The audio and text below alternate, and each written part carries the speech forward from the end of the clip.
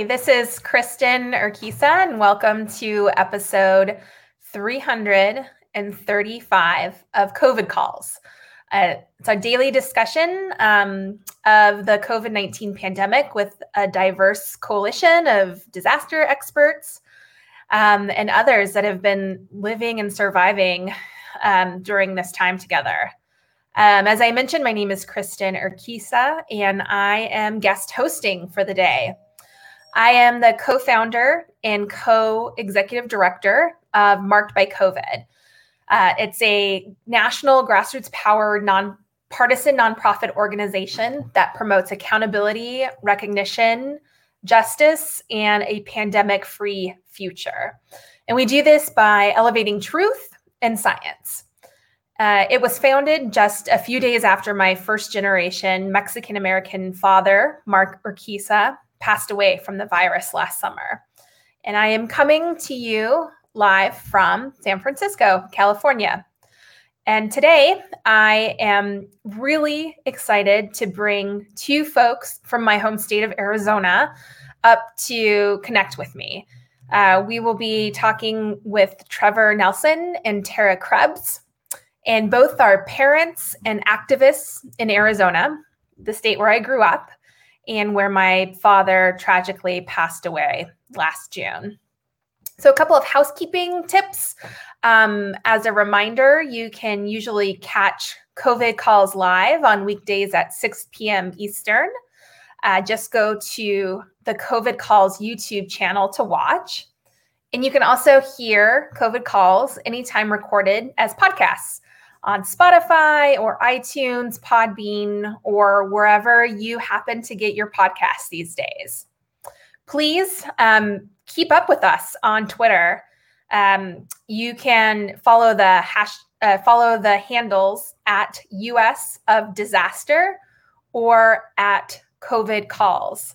And you can also keep up with Marked by COVID via Twitter using the handle at Marked by COVID.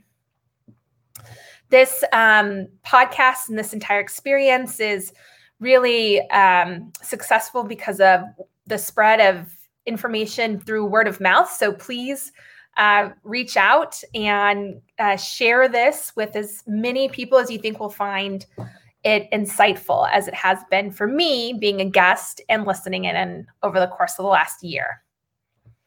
So now that the housekeeping is done, I want to take a moment to just sort of set the stage for our conversation today. Sadly, as of today, September 7th, 2021, there are 4,581,038 deaths from COVID-19 globally, according to the Johns Hopkins University Coronavirus Resource Center. Today, we are going to spend our time talking about COVID in one tiny part of the world, my home state of Arizona. For folks tuning in from around the world, Arizona is a state in the southwestern part of the United States. It borders New Mexico on one side, to the north, Utah, and on the other side, California. And our southern border is with the country Mexico. We have an abundance of natural beauty and culture. There is a magnificent canyon carved out by the Colorado River on our northern side, more commonly known as the Grand Canyon. We're also home to the Sonoran Desert, which is the only place where the iconic saguaro cactus, the cactus with the two arms that kind of come up, grows. And there are 22 federally recognized tribes that are based in Arizona, from the Navajo Nation on the north side to the Cocopah tribe on the southern border.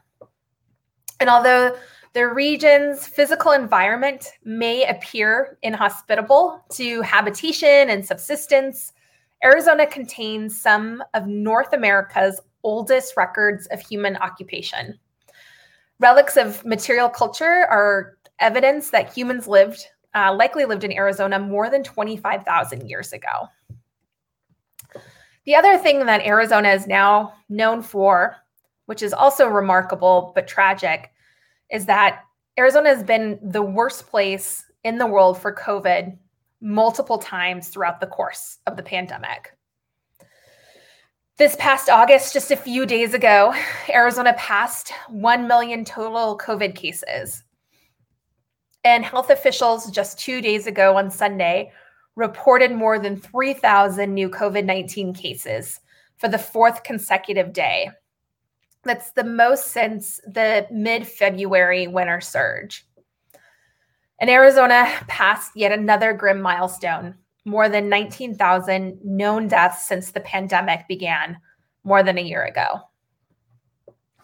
I'm involved in the COVID space and hosting this show because one of those 19,000 people who passed was my dad, Mark Urquiza. He passed on June 30th, 2020. He was an otherwise healthy 65-year-old Phoenician, a person from the largest city in the state, Phoenix, who was looking forward to retirement in just a few short months. He was a lover of sports, his family, friends, and broader community, and he believed COVID was real and that it was dangerous. And he took precautions to keep himself and my mother safe while we all experienced the beginning of the crisis in March, April, and May 2020. However, in May 2020, months before a COVID vaccine was available and just before Arizona's infection rate soared, our Governor Doug Ducey, encouraged residents not to stay home, and my dad listened. The governor said, "I want to encourage people to get out and about. If you don't have an underlying health condition, it's safe out there." The interview that this came out in was shared all throughout the newspapers, Twitter, and Facebook, and many people listened to that dangerous advice. And many, including my dad, paid with their lives after contracting the disease. The policy decisions, leadership failure, and disinformation pushed by our own governor has made and continues to make this pandemic so much worse than it needs to be. And unfortunately, in Arizona, the pandemic has been political from day one. Today in Arizona, demand for effervescent is on the rise. Doctors, nurses, and other healthcare professionals are burned out as only 9% of ICU beds are available. And one in every 400 people in Arizona has died from COVID. It's also back to school season, and parents across the state are facing impossible barriers, many inflicted by the state's own government in safely sending their children to school. In Arizona, there is currently a law barring mask mandates at public schools, which will take effect on September 29th. The same law also bans vaccine mandates. And now we're seeing teachers and administrators being threatened and abused. Just this last week at Mesquite Elementary School, the principal, Diane Vargo, had a parent confront her after his son was instructed to quarantine because of a possible COVID-19 exposure. She was following the guidelines from her public health county. The parent came in with two other men to the school. They were carrying zip ties and threatened to arrest her. She said, "I felt violated, that they were in my office claiming that I was breaking the law," when in fact, she was just implementing public health measures and trying to keep her students and her staff safe. So, with so much going on in COVID in my part of the universe in Arizona, I wanted to take time today to talk to a couple of parents who are on the front lines working to ensure that that our children remain safe throughout this pandemic, and that we're putting our children's health and safety above politics. So I'm really excited to introduce my guests today. Trevor Nelson is a parent of 4 school-aged children. He himself is a former science teacher. He's also a community organizer with righttosafeschools.arizona.org. And Tara Krebs, she is the COVID Justice Leader for the Marked by COVID Arizona chapter. She joined the group after losing her dad, Charles Henry Krebs of Phoenix, Arizona, to COVID-19 last summer. She is a parent of a high school senior, Scotty. Welcome both Tara and Trevor to the podcast. Thank you. Hi, thank you. So I really appreciate the both of you joining me here today to talk about what's going on in Arizona and what it's like to be a parent of a school-age child, not only just during this pandemic, but during this pandemic in a state that seems to have so much going against keeping children safe. So I'd love for each of you just to tell me where you're calling from and just what is the pandemic situation where you're at. Trevor, do you want to start? Sure, yeah, I can. So I'm calling from my house in Scottsdale, working from home. The kids are home today. It's the second day of a weird long weekend for fall break, but so if you hear them, that's just them being them. But luckily they're all safe and they're in school. So far, we've only had 3 scares where they had to come home and get tested this year. We've been open for a couple of weeks, like a month now, or almost a quarter. But yeah, they're on the rise. What's really interesting is that last spring, if we can compare, there was a huge, public outcry about having schools closed, and there was a lot of people saying, "Open the schools up." And the metrics in terms of cases per 100,000 and the community spread was way less than it is right now, and it's not the same conversation happening at the school boards. So it's fascinating. So, to say the least. Tara, bringing you in, where are you calling in from, and what is the pandemic situation like for you? I am calling in from my house in Phoenix. My office is actually still on a hybrid schedule, thank God. And I just kind of want to jump off Trevor's last point. We're seeing these numbers grow exponentially. We're in just as bad or worse place than we were last year. And to go from even the low level of mitigation procedures that we had in place last year to nothing as these numbers continue to grow, it's really frustrating and really disappointing. Scotty is in high school. He is vaccinated. But his school, to start off, they are doing a tiered program. They are now on tier 2, expecting to go on tier 3. And tier 3 is where they will finally mandate masks in the school, which it's just so hard to understand why they're doing this backwards. Taking a step back, I would love to hear from both of you what a safe school looks like. What is our ideal safe school in Arizona? Yeah, I can take that. What does a safe school look like? There's multiple layers of mitigation that can be put in place. And I think the first one starts with vaccination, which most districts in Arizona accomplished by vaccinating their staff or requiring them to get vaccinated. But not everyone can get vaccinated, right? So there's got to be the few exceptions, which is, understandable. But then on top of that is what we're finding, especially with Delta, the new Delta variant, that you have to have that universal masking. It's critical that you have universal masking in place. And so what that is when the vaccinated folks and the unvaccinated folks wear masks to protect each other, because my mask protects me or protects you and your mask protects me and back and forth.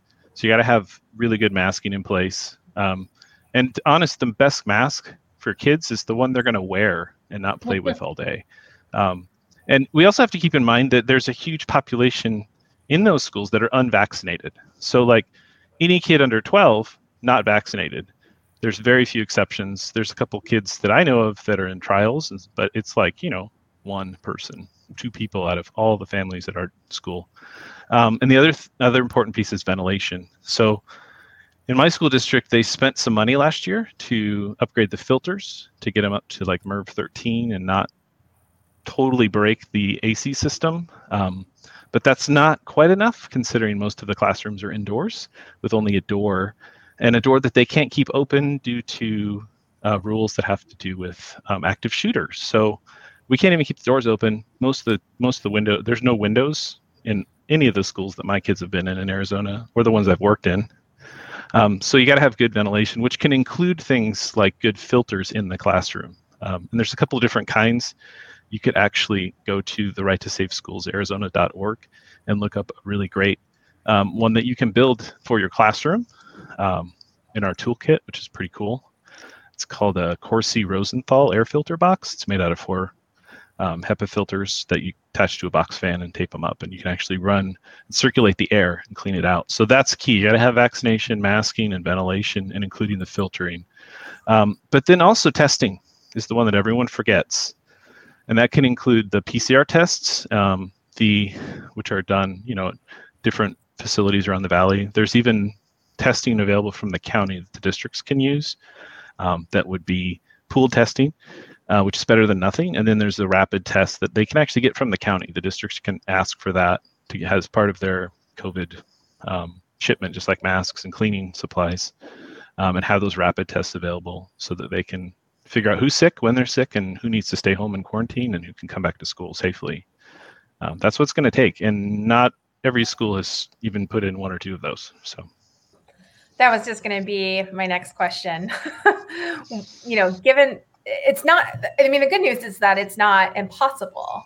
Masking, vaccinations, filtration is even this kit for how to do your own filtration system.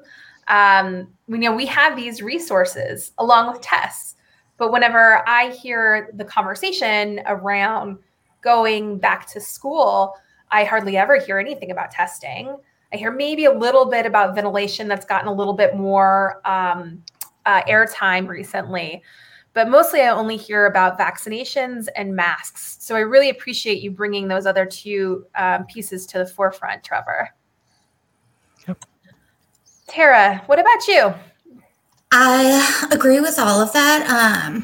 And what I just wanted to add is that we know in Arizona that all of these things can be done because we're watching one of the private schools do it right now and implement all 4 of those things for their students to ensure that the whole student body is staying safe and healthy. So it's not that it can't be done, it's that our elected leadership is not allowing schools to do so. And also going back to what you both said at the top of your time here together was that we're in such a just as bad, if not worse, position than we've ever been in the state of Arizona.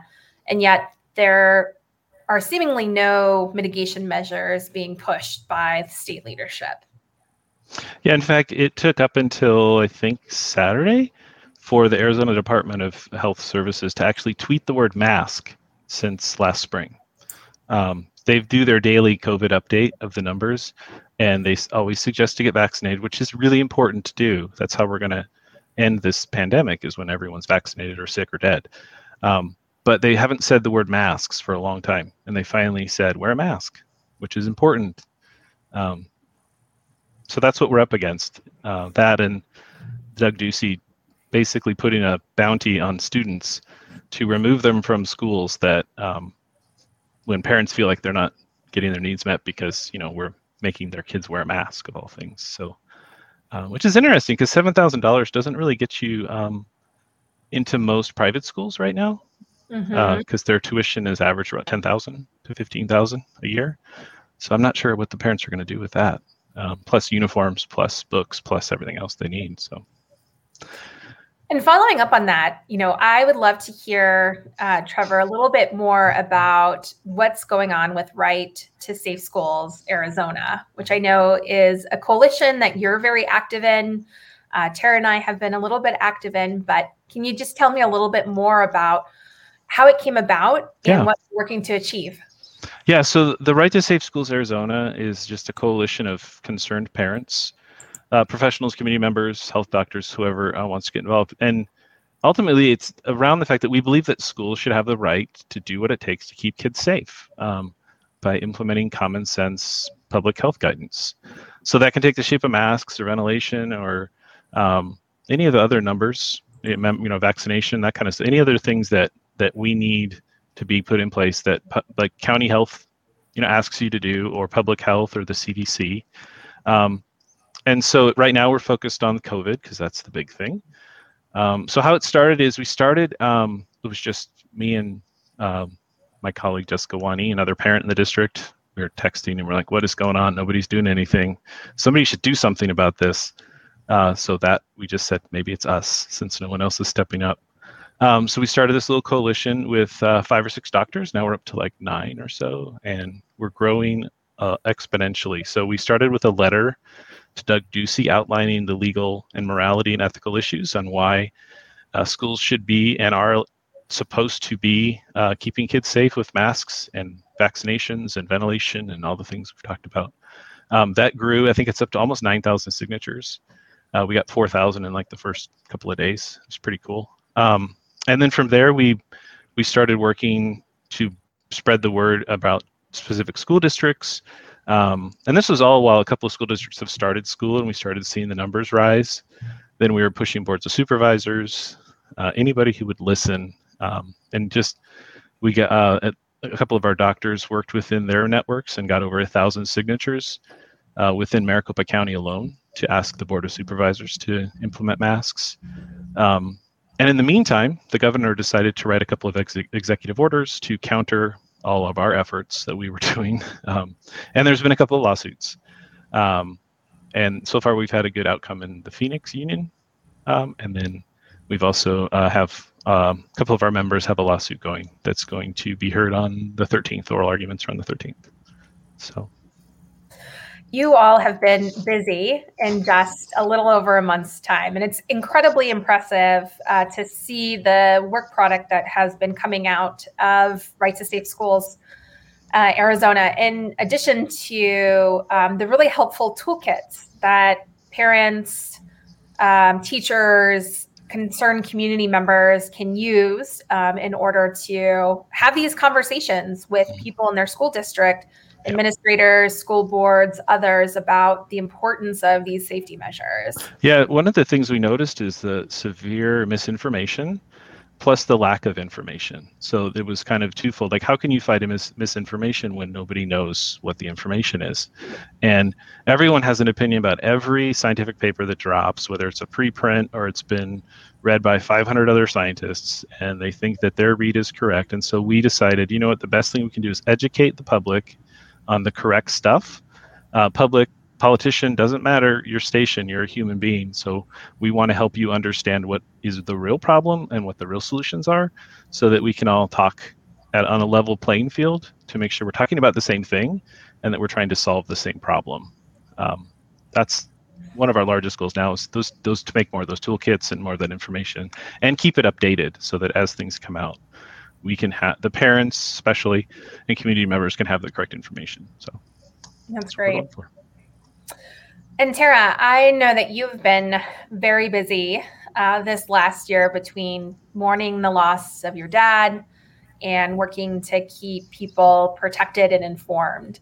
And for folks who aren't familiar, Tara has played a really large role in helping to get vaccination sites to some of the underserved areas in Phoenix, including my childhood neighborhood of Maryvale. So I thank you for that. But I'm curious to hear, what would you like to see happen in Arizona as far as the COVID response goes at this time? You know, after the past 18 months, I think that it would be amazing. And in a perfect world, we would have learned that we would deal with this proactively instead of reactively. You know, the mask mandates, obviously younger children can't be vaccinated. Some people that are of the age can also not be vaccinated. So taking every precaution in the school district with masking, social distancing, as Trevor mentioned, the ventilation. I know at Scotty's school, one thing I am happy with is their contact tracing. And we are alerted right away if Scott has come into contact with someone who is COVID positive. And I think that aspect of it is really important. They don't require children who are vaccinated to quarantine after contact. So for us as a family, we do rapid test him after he comes in contact just to make sure that he's not walking around spreading it to anyone else. You know, it sounds like such a big ask of what we need to do, but we all know if we don't do these things, it's just going to keep repeating itself. Yeah, absolutely. And Trevor, back to you.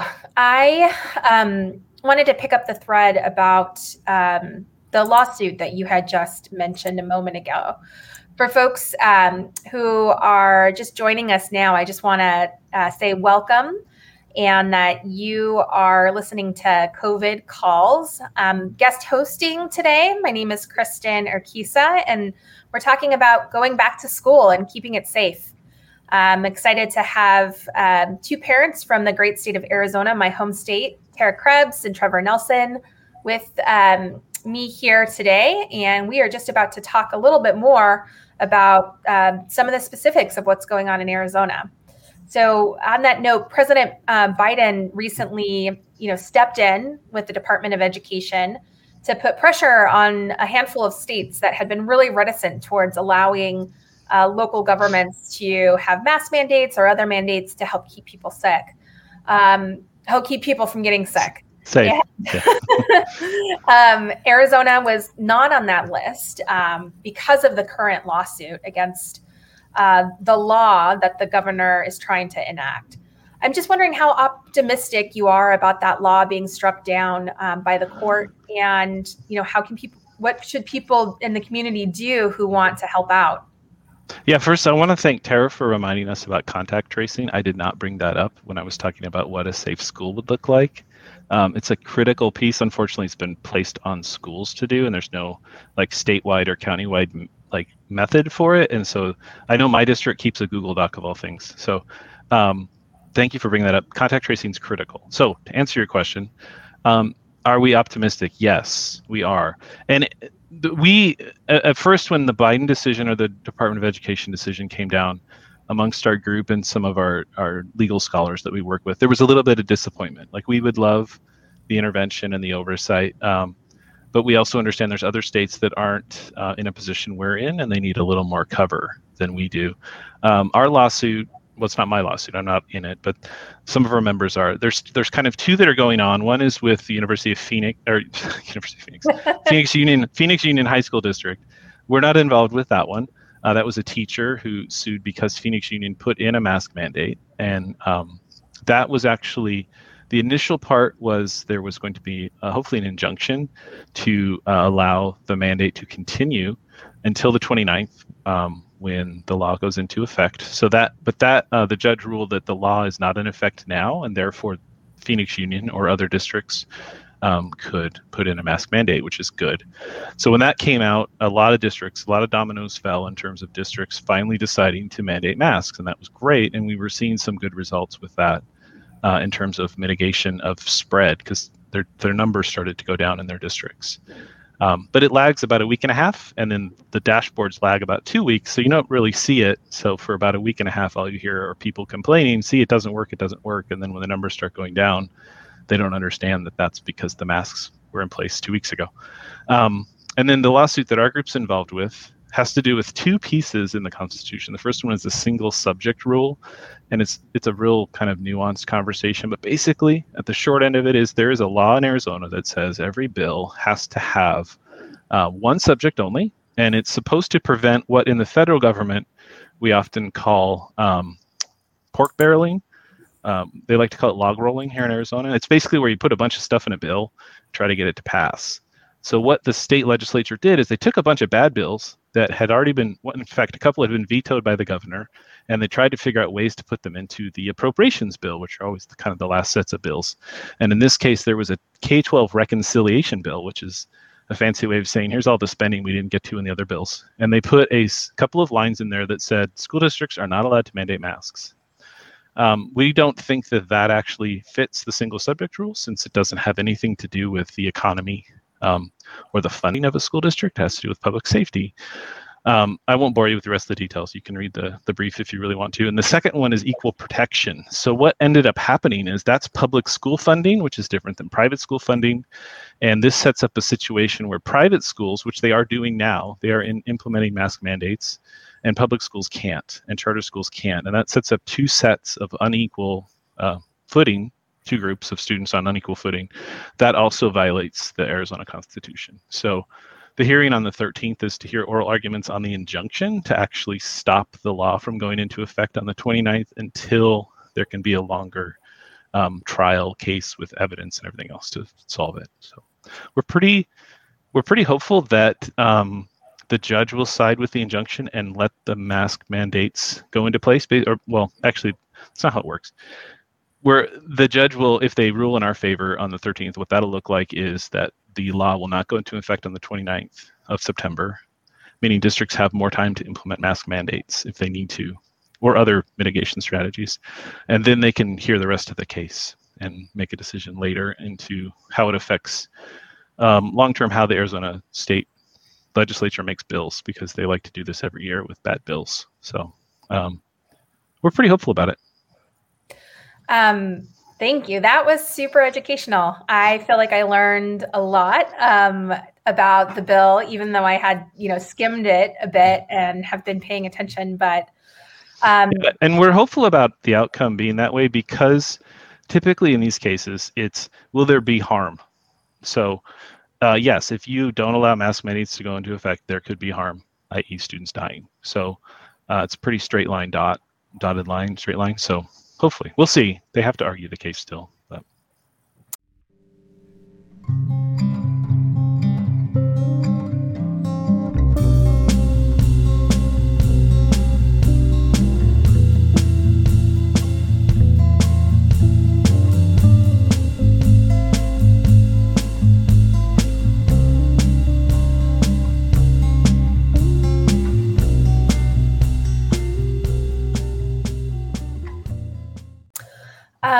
And it just makes me think about kind of what we were talking about a moment ago, even with, how to have the tools to reach out to your school board. A lot of this, there's like a lot of barriers to access for parents and other folks in the community to be able to engage in a way to make a difference. And I think part of what I really like about Right to Safe Schools Arizona, as well as the work that Marked by COVID is doing in Arizona, is lowering those barriers and giving people ways in which to get involved. And Tara, I'm going to bring you in right now. And just, I know that you've been working on a lot of different projects in Arizona. And I'm wondering, what do you think are some of the most meaningful ways that folks can get involved in helping to make a difference?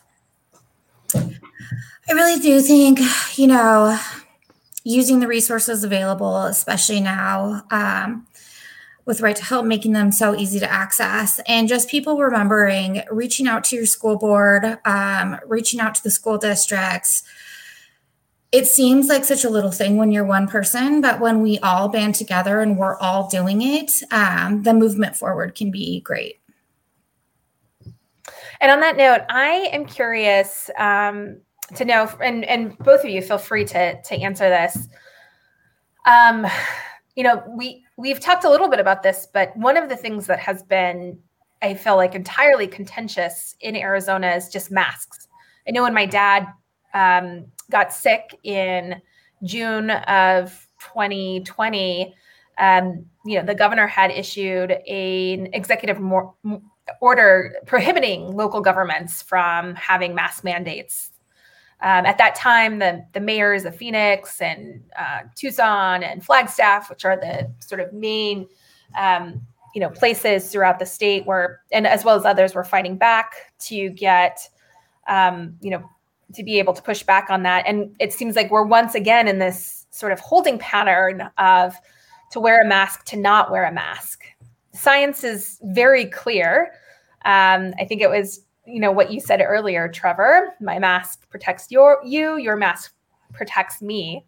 But there is at least a very vocal sort of contingency of people out there who oppose wearing masks. And I'm wondering, from the parent perspective, is there any hope to work together with these folks, or is it just too late now? Are the pro-mask and the anti-mask camps hopelessly opposed? I mean, obviously, COVID isn't ending anytime soon.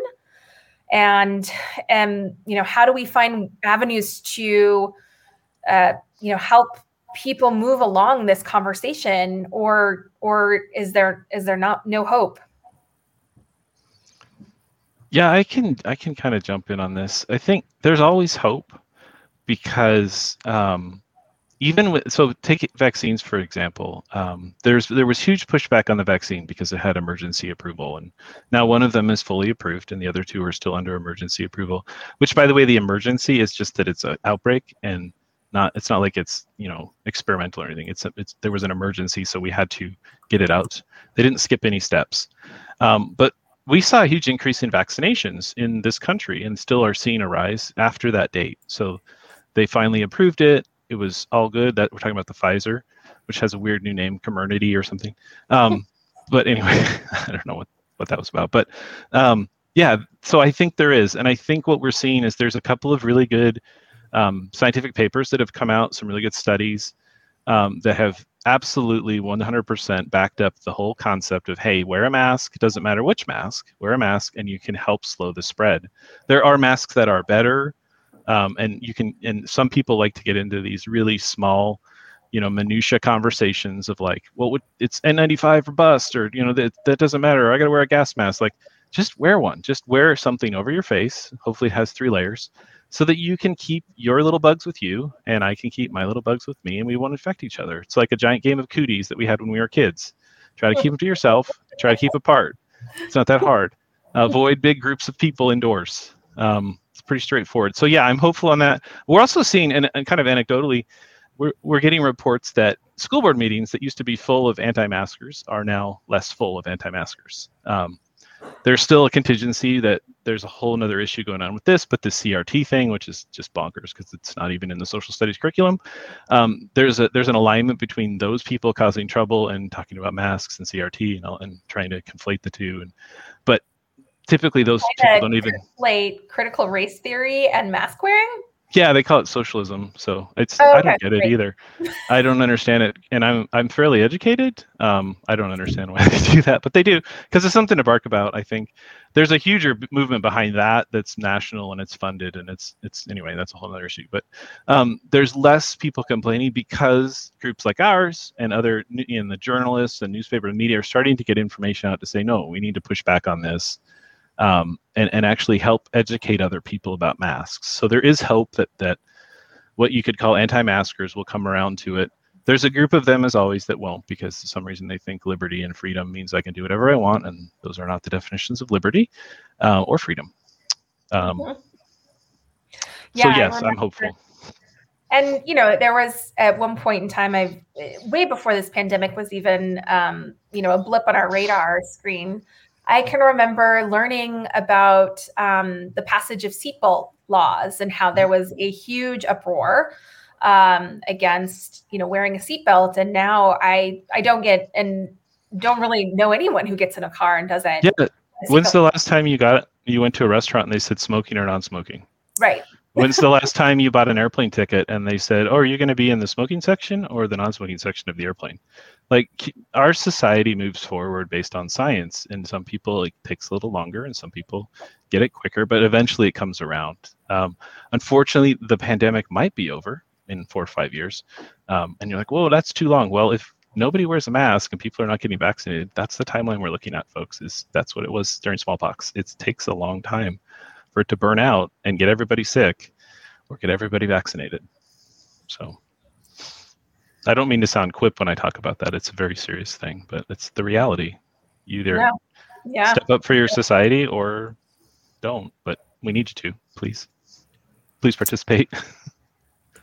Tara? I just wanted to add to, I am also hopeful, but I do think it's important to remember that right now we're fighting 18 months of misinformation. It's not like we're starting from the jump and trying to inform people. We are literally out there trying to change minds of people who, are used to seeing this propaganda, and especially in Arizona, these mixed messages, about personal responsibility and wear a mask, but then our governor walks around and goes to super spreader events without a mask, or talks about the severity of COVID in Arizona, and then we get a parachuting hot dog with a mask. I think it's harder than starting from the beginning where we're starting right now. I don't want to sound negative about it. I am hopeful. I just think it's a lot harder than it could have been. Yeah, no, I'm glad that you raised that point, Tara, because that's right. There is a long runway of reinforced misinformation, disinformation, and resistance to masking that that legacy is something that we're crawling out of. And at this critical moment, it would be, unrealistic to think that we could turn the tides in just a couple of days or a couple of weeks. It's going to take an all-out effort to really build those bridges. And it's good to hear that there's some pushback to the anti-mask lobby. I hadn't really heard much about that. And I, have heard from parents in Arizona, other parents, about, showing up to a school board meeting and having people who aren't even in the district, don't even have children, going off about masking. Yeah. You have one individual in particular who shows up to a lot of them and I don't think actually lives here. So I don't know where he lives, but yeah, he showed up to my school district and we're like, that guy doesn't even live here. But supposedly he's going to have children and raise his family in that district. So we'll see. But yeah, it's important. I think what's also important to understand is in Arizona, we have a union. We have the Arizona Educators Association, Arizona Education Association. Sorry, I got to get that right. And there's a couple other ones. We are a right to work state. So in terms of union power, there's not like, we can't go on strike, for this. And besides, it's not what's best for kids. They're not going to go have a march like they did for Red for Ed a few years ago and bring 75,000 people together during a pandemic. That's not smart. It doesn't get your point across. It kind of eliminates your entire point. So they're just going to do their best to teach and do their job as teachers and try to keep kids safe in the classroom the best they can. So that's what they have to do. They're not resigned to it. They're also involved in the lawsuit that our group is involved in. So they're not sitting quiet, but there's only so much they can do. That makes a lot of sense, and I really appreciate you bringing up the teachers point, because we hadn't spent much time really talking about the teachers who are stuck in the middle of this, and I'm curious to hear from both of you just where are students on this? What is I'm curious, Tara, what does Scotty have to say about what's going on? What would he like to see happen? What is it like to be a 17-year-old living in a pandemic? Yeah, it's definitely been different. And he was actually in virtual school up until I think the last 2 weeks of school last year. Now he's in person. They don't have a virtual option. They do an online observer program for kids that are forced to quarantine. But, he has been stringent after losing his grandpa about wearing his mask, encouraging his friends to also do so. But what we've seen in this school year, when he comes home, he understands. He doesn't understand why there's not a mask mandate. It separates the kids because there are kids that don't have a problem wearing a mask. They've either lost loved ones or they have grandma and grandpa at home, or they have loved ones that can't get vaccinated. And these kids do care. So he doesn't understand exactly why the adults aren't doing what we need to do after these kids had their lives shut down for 18 months. And, as far as it separating the children. Now if a child is COVID positive and other people have to quarantine, like members of the football team, there's pushback. And instead of it being towards the school, it's on this child who it's not his fault that he got COVID. It's just not a good situation all around. But as far as Scotty goes, he is 17. He understands masking. He understands, even though he doesn't have to quarantine, we do rapid tests and why we do it. But it definitely is a source of frustration for him. Yeah. Trevor, what about your little ones? Yeah, I have 4. I have 1 in high school, 1 in middle school, or 2 in middle school. Well, 6th grade middle school. I have a 4th, 6th, 8th, and sophomore. Okay. And so the high schooler is pretty chill about it. He gets to go. He's vaccinated. And he every day I pick him up after school and we come home and I'm like, so how'd it go today? And his number 2 thing usually is, well, a lot of kids were out, or this many kids were out in this class. He kind of gives me the daily report. And for a while there, it was like he was sitting in a room with like 15 other kids when there should be like 35. Because it was like the second week of school, and it's just like they were all out, either quarantined or they were exposed or they were sick, or and he had some friends switched online. So the younger kids, same way. I think what's frustrating, what they've expressed to us is, my father's going through cancer treatment. So we were online all last year. We thought about doing it again this year, but it's hard to, make them go through another year of that. Being home, trying to work online, and put that through the teachers too. It was really rough. They're doing like dual modality teaching for a while, which is like, how do you teach kids at home and in the classroom? I didn't get that part.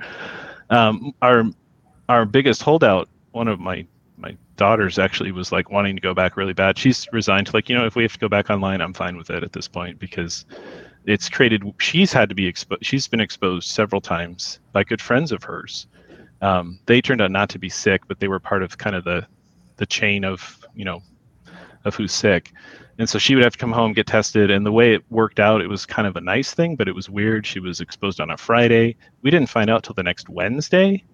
So she went and got tested on that Wednesday, which means we didn't have to wait super long to get the test back and have her. So the day she got the results, she was able to go back. But that was earlier than those.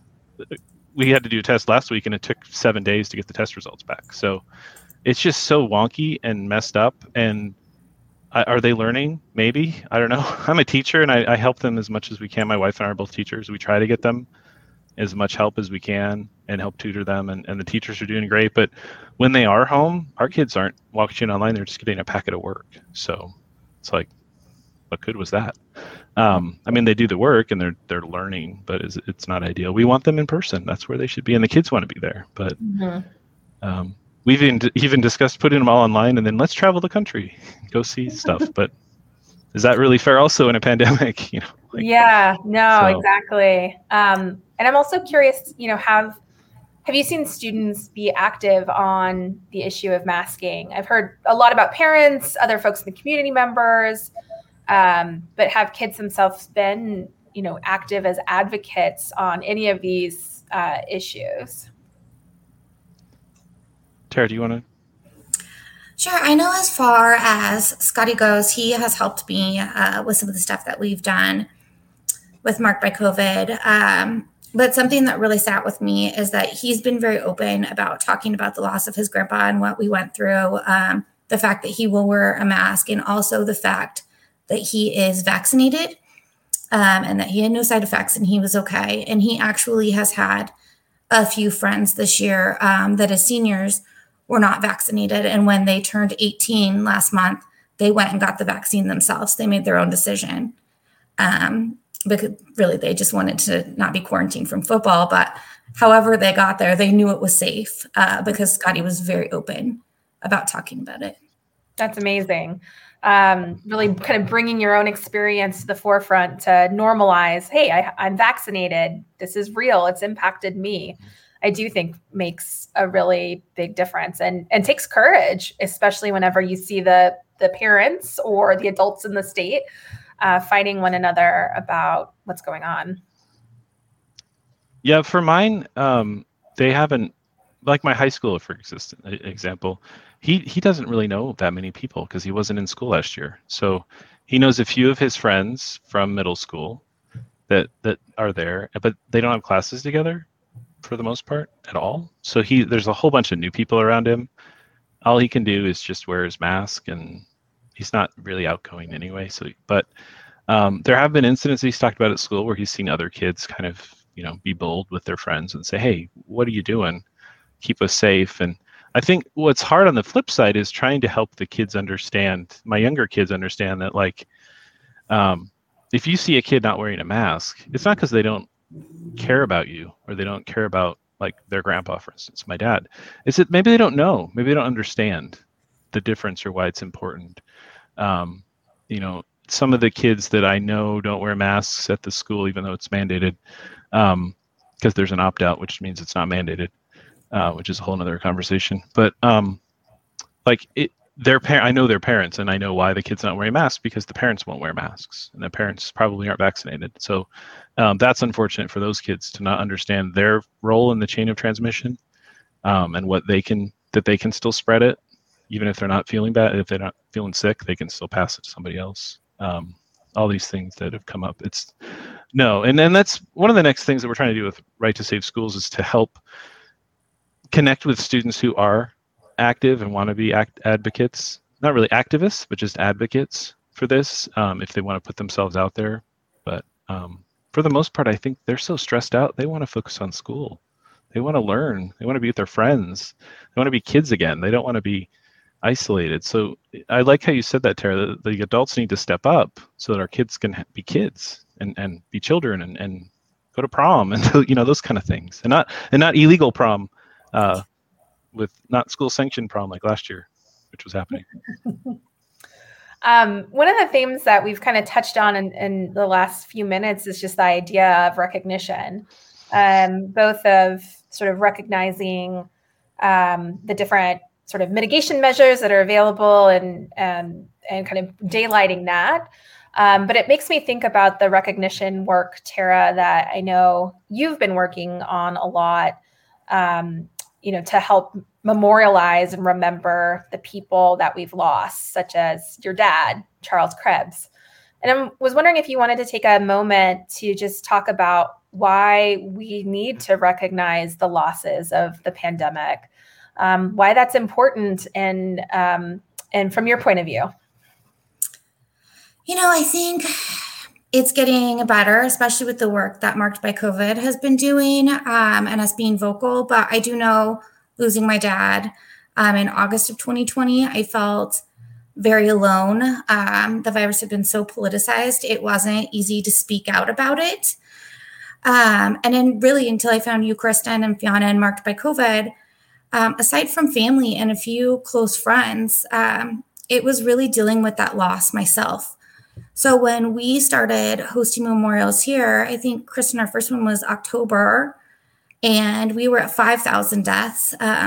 We did another one right before Christmas, and we were at 8,000 deaths. And, they weren't highly attended, but from sharing on Facebook and interviews and social, we started to get more messages. At least I did, in Arizona. And this led up to our March 1st COVID Memorial, Victims and Survivors Day, where we hosted it at the Arizona Heritage Center.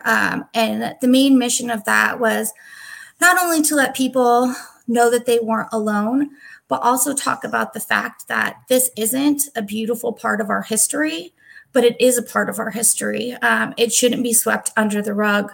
We need to remember it, and we need to come together as a community to really love and support each other during these hard times. I love that. As we're kind of coming up to the hour here, I just want to ask both of you one other question.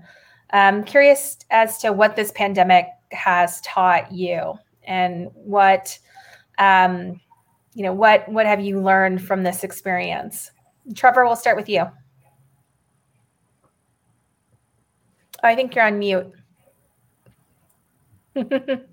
I do that. Sorry. What have I learned? I think learned or reinforced that history repeats itself. I think what fascinated me, it was more of a fascination at the beginning of the pandemic, try to keep my mind off of the stress of this unknown virus, was learning about the earlier pandemic in the early 1900s and learning about the same stuff we're dealing with now, which is like anti-mask stuff and rhetoric and how strong groups of people can be. And so I think dovetailing in what my real answer was that I had planned was that that people can make a difference. You can stand up and make your voice heard. I would just recommend to make it an educated one. Do some research, so you don't look like an ass. I'm sorry, family program.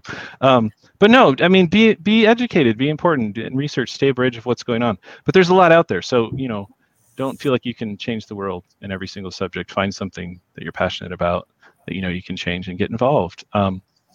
And masks work. I've learned that too, on multiple levels. And it's a new pandemic. It's interesting to see how these different variants come out. I mean, I was a science teacher, so I understand the biology. Mm-hmm. But now watching what Delta's doing to our population is just, it's crazy. Like how a small couple of mutations can change, and it's way more infectious. It holds on longer. It makes you sicker, which then in turn means you can pass more to everybody else. So yeah, it's just been a lot. It's a big learning process. Plus, it's not hard to get started with a group if you have some like-minded people, so who agree and are passionate. So follow your passion, be educated, wear a mask. Tara, what about you? I think looking back, especially even at the beginning of this, it just reiterated to me the power of propaganda and the damage that misinformation can do, especially when it's widely spread and the groups they're coming from may not be the biggest, but they are the loudest. And just the damage that can do to our community if we don't get it under wraps soon enough. And just how exponential it was because it was supported by elected leadership who people, they trusted to take care of them. And on the flip side of that too, I've also learned this year, the power of community, the power of coming together, the power of that support system and, our collective voice coming together and the differences that we can make. Great.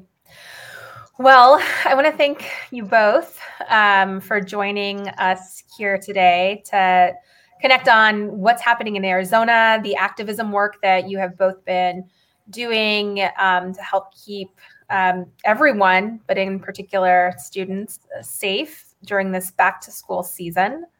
I also just want to remind folks who are listening that we will be back tomorrow, COVID calls at 6 Eastern.